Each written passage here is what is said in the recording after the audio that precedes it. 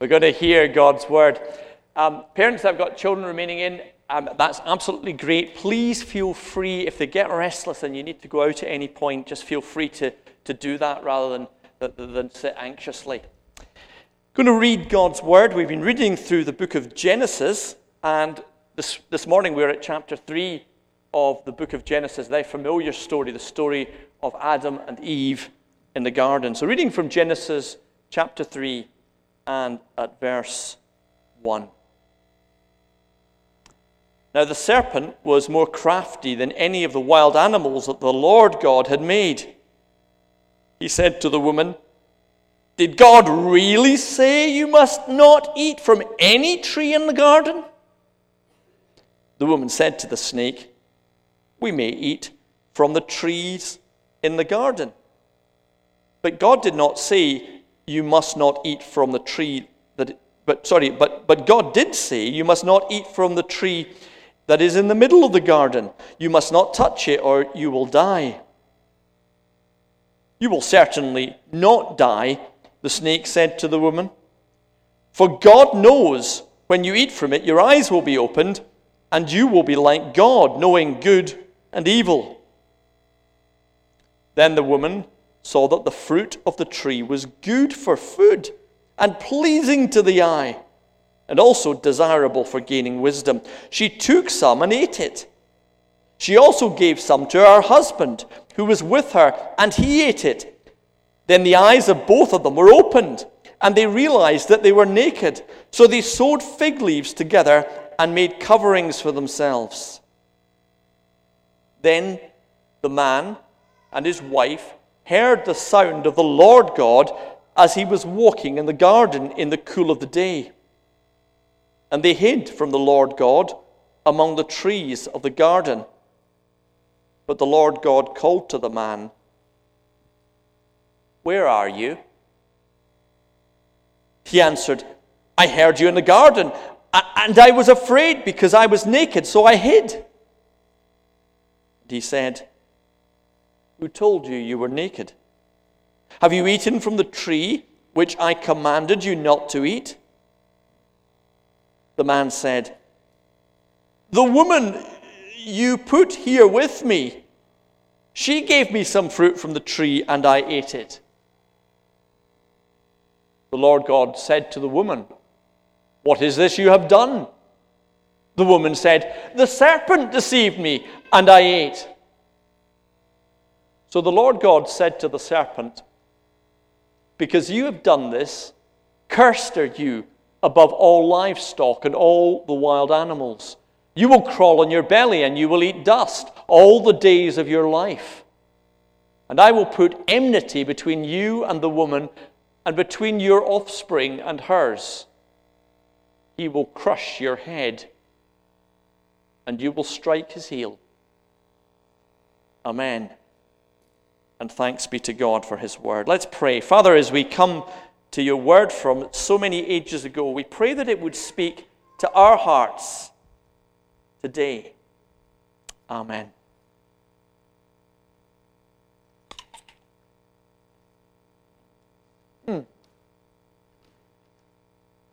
Not bad. Not bad. But if I'm honest, apples are really not my temptation. I don't tend to walk past a fruit bowl and think, oh, I must, but I shouldn't. Plate of chocolate?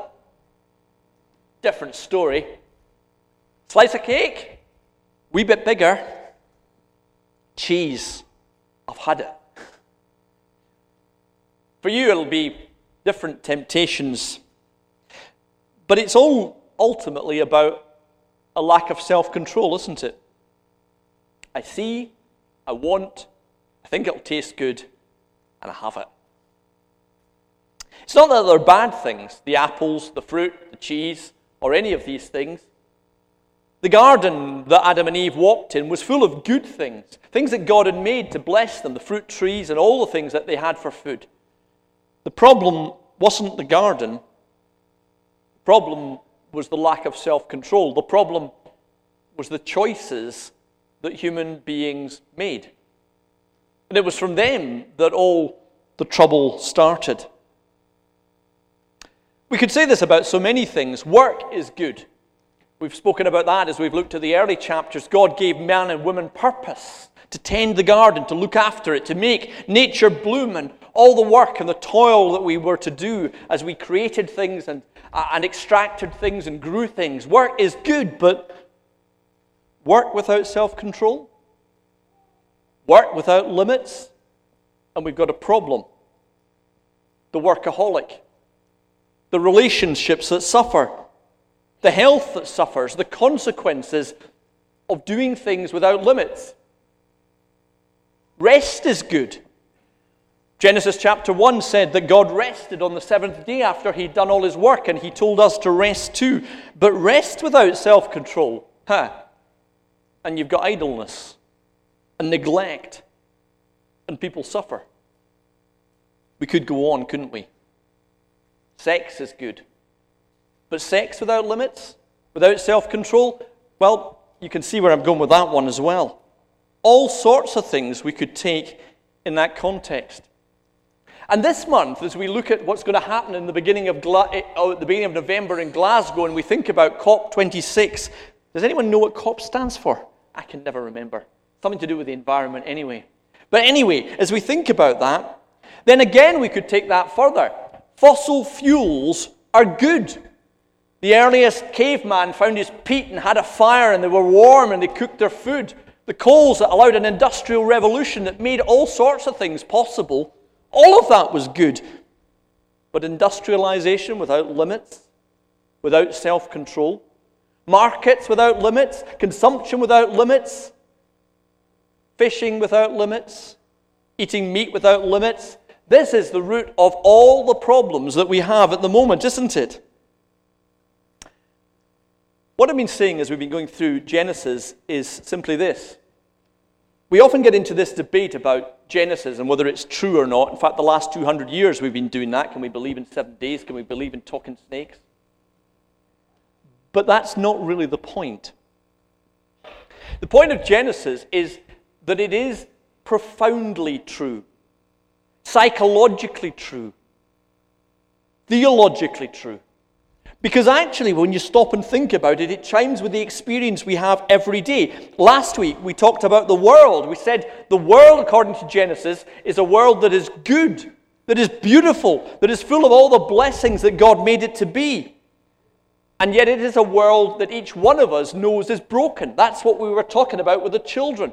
And every time we look at the world in its pain, every time we look at a family that's suffering, every time we look at a village that's hungry, and something deep within us says, this should not be, then what we are saying is that the world has a way that it was designed to be, that it was made to be, that it was intended to be, and it has fallen.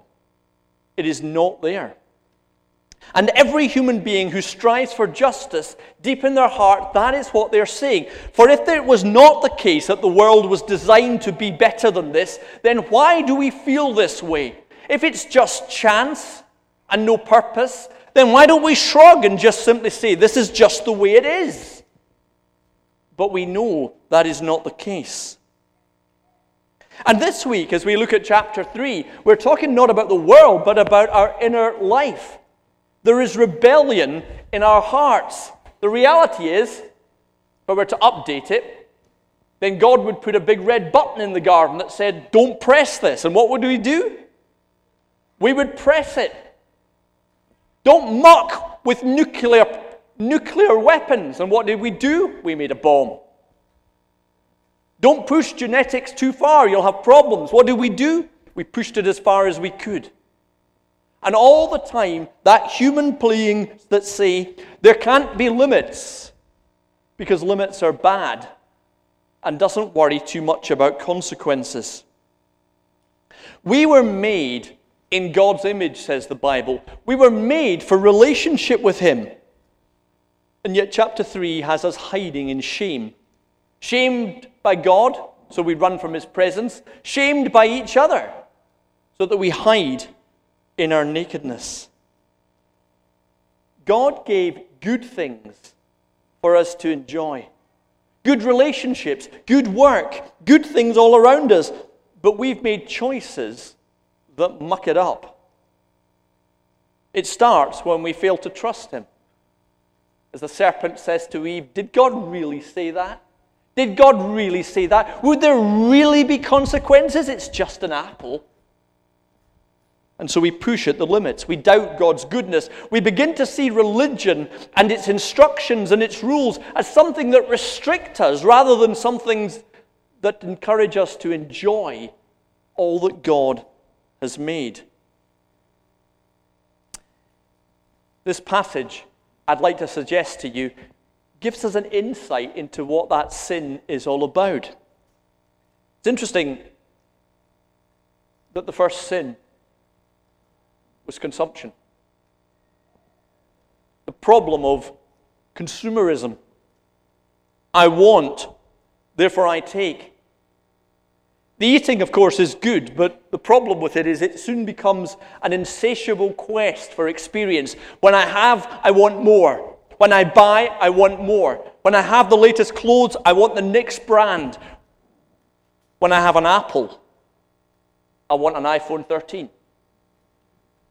We want more and more and more. It is the sin of Eve. But before you think I'm going to be sexist about this, what about the sin of Adam? If Eve was tempted by all she saw, and in doing that we're talking about human beings as a whole, then what about Adam? He simply took what Eve gave. Did he know where it came from? If he did, he's guilty. Or did he not ask? And what about all the things that we don't ask about because we don't really want to know the answer? How many of the things we eat we don't ask the big questions about? What would be the effect on our health of eating all this unhealthy food? What would be the effect on those that have made the food if they're not paid properly? What would be the effect on the environment if we keep using all these plastics? We just don't ask, like Adam, where it came from. Is that an excuse? You know, one of the things that we used to be very big on in churches was fair trade. That principle of looking and asking questions about where it came from. I have to say that as the years have gone on, we've got very lax about that. I want to use the word sin about a carelessness in our consumption. Not just in what we do with our bodies. We're very good in churches about talking about that and sex and all those things. But what about what we do with our consumption? About not wanting to know the answer to what the impact is on others. And the one thing that COP tells us, again, that Genesis tells us, is that actually consumption of the wrong things in the wrong way brings death. Does it not? It's easy to rationalize. It's just an apple. How can my little bit of extra driving, extra flying, extra using really kill creation? Surely God won't mind. And very quickly, our sin becomes just naughtiness, doesn't it? Other people do really bad things. And we begin to rationalize the whole thing. But sin, says the Bible, is deadly. It's amazing as we look at the environment how it's very easy to get angry at all the bad things that governments are doing, isn't it? They should be doing more. And we are rationalizing and reflecting away from our questions about what we are doing. What's our part to play in all of this? And then there's guilt. The Bible here talks about nakedness and shame. But see, here's the problem with sin and rampant consumption. We are made in the image of God. And that should be our value. Doesn't matter what I do, doesn't matter who I am valuable because God has made me. And as I look at you or someone else, I delight in your value because God has made you too. But what does sin do? It makes us feel worthless. It makes us feel no good. It gives us low self-esteem. It gives us guilt in the world today. And I begin to feel that I am worthless, and you are worthless, and everybody is worthless. I begin to hide away as Adam and Eve did in the garden, because if people knew what I was really like deep inside, they wouldn't want to know me. Scripture says we are loved by God. We are made in His image. We are made to trust Him. That's where the worthless lie comes in. And what happens with that is we end up trying to feel valuable by working harder, by buying more, by consuming more, by exploring every possible experience we can in a quest to feel that we matter and our life matters. But we're supposed to find that in knowing that God loves us. It's as simple as that. And then there's the blame game. We find it in this, don't we? I like the old way of putting this, that Adam blamed the woman blamed the snake, and the snake didn't have a leg to stand on. Okay, I'll get my coat. But it is the blame game. The woman, notice what Adam says, the woman that you gave me. So it's her fault and your fault. And the blame game begins. But we're doing that same thing today. We try to make ourselves feel better by making someone else worse. I may do those things, but I'm not as bad as that guy. I may do those things, but there's evil racists in the world, and they're evil, and I'm angry about them. All the time, our society is judgmental. We used to talk about religious people being really judgmental of folk that didn't go to church and didn't do all the other things. But you go on Twitter or social media, what do you find? Everybody's being judgmental. They're not woke enough. They're too right-wing. They're too fascist. They're too this. They're too that. The Tories, the da, and it goes on and on and on. The right blame the rich. The left blame the poor. And we just play the same game all the time. Why? Because I want to feel better about myself. I want to feel more righteous than somebody else. Even with this whole environmental thing, what will we do? Well, Britain's not doing as much as it could, but it's doing better than China.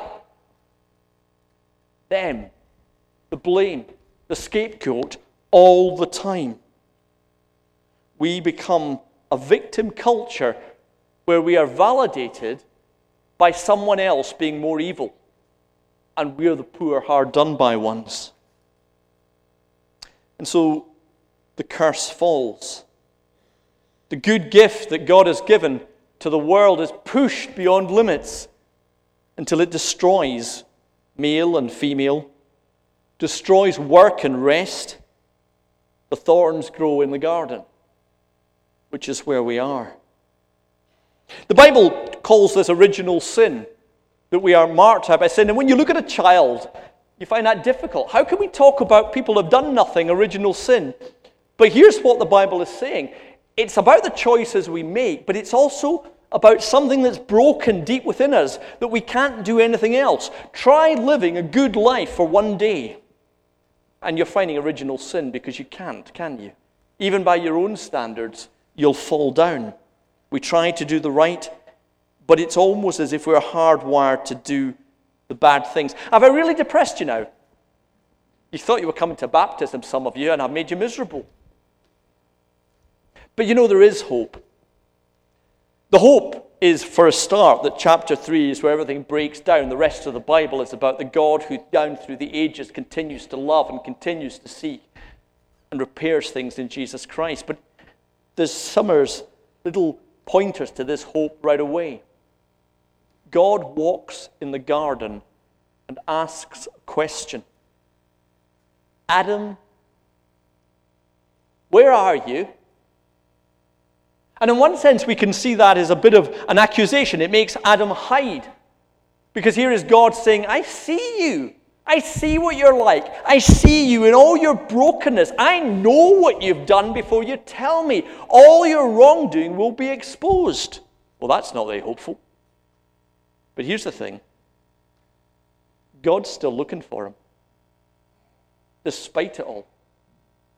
And if you don't take it from this chapter, read the rest of the book, the rest of the Bible. It's about a God who loves, who seeks, who calls, who keeps pursuing, who keeps looking, who keeps sending his word, his prophets, and finally, his Son. Because he wants to walk in the garden with his friends once again. God's plan isn't just judgment, but is love. And then that little bit, I've forgotten to use all this, I always do that. That little bit where it talks about the serpent. The serpent that will strike at the heel of the sons of Adam and Eve, and the son of Adam and Eve that will crush his head.